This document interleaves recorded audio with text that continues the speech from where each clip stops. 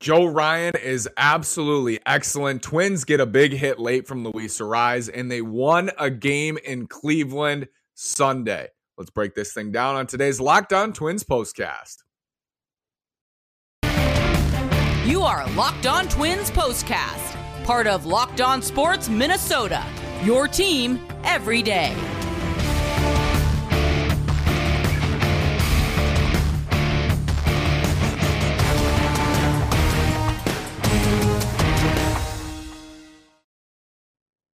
And welcome to another edition of our Locked On Twins postcast. It's Sunday, September 18th. I'm the host of Locked On Twins, Nash Walker, here with writer and reporter at Access Twins, Mr. Brandon Warren. Before we get started, it's Sunday, which means football is here. College football is also here. You're going to want to go play. At betonline.net, we got the postseason coming up for baseball.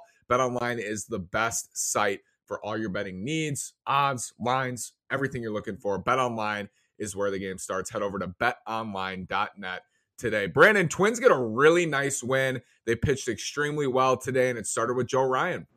Yeah, top six of Cleveland's offense goes hitless, and it's just a tremendous job by Joe Ryan coming off what was obviously a tremendous job the time before. And, dude, just what the doctor ordered going as long as he did into the game after the woes the Twins have had the last few days, keeping guys in the game and cycling through relievers, all for an effort to try win a game, which before today had not happened in the series. So, yeah, nice little insurance run there later, two insurance runs there too, and then the Jake Cave homer. Just a really nice overall team game, get back to 500, and I don't know, play out the string and see what happens, I guess.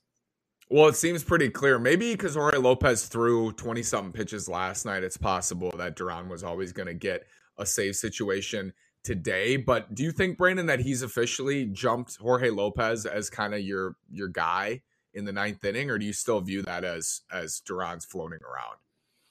No, I think it's kind of a mix and match, honestly, based on matchups, workload, and everything. I cannot see Rocco committing to one or the other like he did to Taylor Rogers down the stretch there before he was traded. So I'm not ready to say that yet, but at the same time, he came in, he did the job that everybody has wanted him to do all season long, which is only going to raise those people's volume of their voices, saying that he should be the ninth inning guy. And I mean, I get it. You know, we've all been watching this team under Ron Gardenhire have the traditional seventh inning guy, eighth inning guy, ninth inning guy. So we were all brought up on that, but I don't know. We'll see if Rocco sticks with it. I'm convinced it's more unlikely than likely.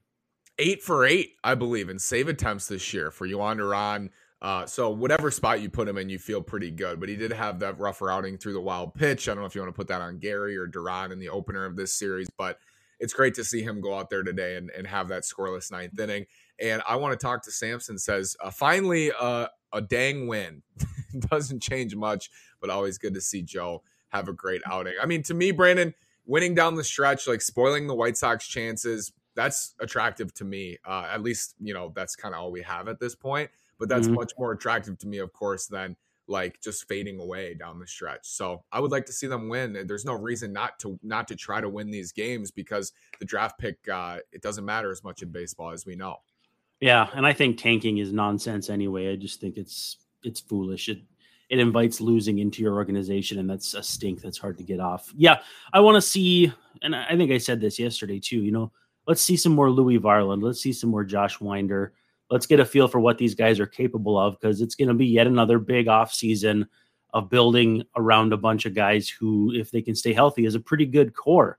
So down the stretch, I mean, I'll still be watching with bated breath, watching closely, as I'm sure you will too. But the spoiler role can be fun if you come to peace and come to grips with the fact that October baseball is not going to happen, at least not outside of the games that they're making up for what they missed with the lockout at the beginning of the season. There'll be October baseball.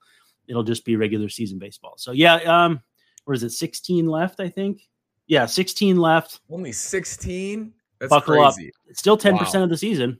That's crazy. Joe Ryan on the year, 25 starts clean, 137 innings, a 3.61 ERA, wins above replacement at 1.7. So overall this year, Brandon, I think that's a pretty good outcome for Joe Ryan in his rookie season. I know down the stretch last year, he did look like a true frontline guy. I don't know if you ever felt that way about him. I think he's slotted in as a solid mid-rotation arm for the most part for this team. But again, he's a rookie. So that's a good year for him. They don't have a lot in common, but he gives me Jake Odorizzi vibes, where it's a guy who can move the chains for you. It's a third down wide receiver. And, if you need someone to kind of hold the rotation together, Joe Ryan's a good guy to do that. Is he better than Sonny Gray? Is he better than a healthy Tyler Malley? No, I don't think so. Is he on the same level as like a Chris Paddock, or who knows what Kenta Maeda looks like when he comes back? Yeah, you're probably onto something there if that's what you think. But, teams need starters like that. On a really great team, if he was your fourth or fifth starter, you would be elated. So, great stepping stone. He had a lot of learning situations along the way, whether it was coming back from COVID, whether it was learning to maybe, how to mix and match with his fastball. But the reason I go back to that Odorizzi comp is because he's so fastball heavy. And, it's not the same batted ball mix and that sort of thing. But the repertoire based off the fastball, to me, it screams Jake Odorizzi. And Jake Odorizzi is a pretty dang good pitcher. Bailey Ober this year, just 38 2/3, but a 3.49 ERA. I mentioned Joe Ryan at 3.61. If you can get like full seasons out of both of them next year with ERAs in that range, I think you feel pretty good. And then you need more health from, as you mentioned, Maeda and Malley and Sonny to be healthy too. But I mean, we've talked about this before. It feels like they're going to have some options next year in the rotation of more depth, hopefully, but there are a lot of injury question marks. Reese says Ohtani on Friday. I did not see. Is he the probable? I assume he's probable. I'll take Friday. A look. Yeah, to pitch against the Twins. I mean, he's must watch. And as we said, like it still benefits the Twins to win. Like I would love for them to spoil the Sox chances in October. That would be amazing. So the Angels this weekend, after I think they go to Kansas City after tomorrow's game. And then Ohtani and Ryan on Friday is what ESPN says. ESPN's a little bit shaky. I like roster resource better, but that's gonna be a fun one if that's what happens. Ohtani Ryan, that does sound fun. This is a good win for the Twins. I mean, if they can win Monday, salvage 2 out of the 5 after how these first 3 went, nobody's happy about that outcome. Nobody's writing home about winning 2 out of 5 when we said they needed to win minimum 4. Save a little dignity winning 2, though. And as I said, you'd rather win than lose even now. Yeah, keep the fans happy. Keep them engaged with the Vikings playing tomorrow night on Monday Night Football, as you alluded to with your Bet Online ad. It's not a death march, but it's, I don't know, failed expectations and all that. I get why Twins fans are sullen and gloomy, but the Twins basically gave us the season we should have expected. Now it's just frustrating because you see so much more potential if Royce Lewis had stayed healthy, if Chris Paddock had stayed healthy, if Tyler Malley had stayed healthy, Jorge Alcala. I mean, the list goes on, the beat goes on, and it didn't happen. They blew the 5-game lead, and the rest is history. Down 6 now in the Central, I believe. Down 6 games. So down the stretch here, Brandon, we talked about this last night, things that you're looking for from the team down the stretch. I think a Joe Ryan solid finish would be awesome. I think a Jorge Lopez solid finish would be awesome just to gain that confidence for next year. I think this year is actually, and I'm curious of your perspective on this because you've covered the team for a while now.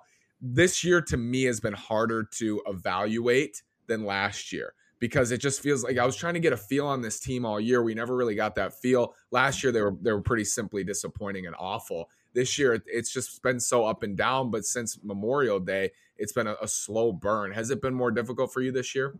For sure. It's maybe not quite as frustrating as 2018 was, as far as expectations and not meeting them. But, and I've noted this before, like when you have an average of 5 of something, but you either have 0 at all times or 10 at all times, you never feel what that 5 actually feels like. Well, that's going to be the same thing for the Twins, who played at a 90-win pace for a quarter or better of the season, and then a 70-win pace, and are going to finish with probably 80 or 82 wins. And fans are just going to be left like, this is what 82 wins feels like. And you feel like Angels fans, because that's the purgatory they've been stuck in now for what feels like a half decade. And so, yeah, you're just kind of left in the middle ground. It's like, what do you make of guys who have decent partial seasons? And what do you make of guys who didn't have very good seasons, but had injuries, Kepler, Polanco, that sort of thing. And it's difficult. It's a difficult evaluation process, and it's going to be a difficult season, not only to evaluate, but just to put to bed, because expectations didn't start out that high, but you artificially elevated them by starting off so good. And when you lead by 5 games at the point they did, your chances of making the postseason are very, very good, and they just let it slip away. A lot of potential, it felt like, with Correa and Buxton in the postseason, and they make those moves at the deadline. Felt like they had some upside to win a playoff series, win that wild card series at home. So definitely disappointing. Reese has some cautious optimism for next year. Still too many injury question marks for my liking. That's not going to change. That's going to be a theme throughout the offseason, and we have plenty of work ahead, certainly, and the Twins do as well. Brandon, thank you so much. Reese, thank you. Thanks, everybody. I want to talk to Samson. Thank you. Twins win. Hopefully get 2 out of 5 Monday, and we'll be back. Thanks, Brandon. You bet.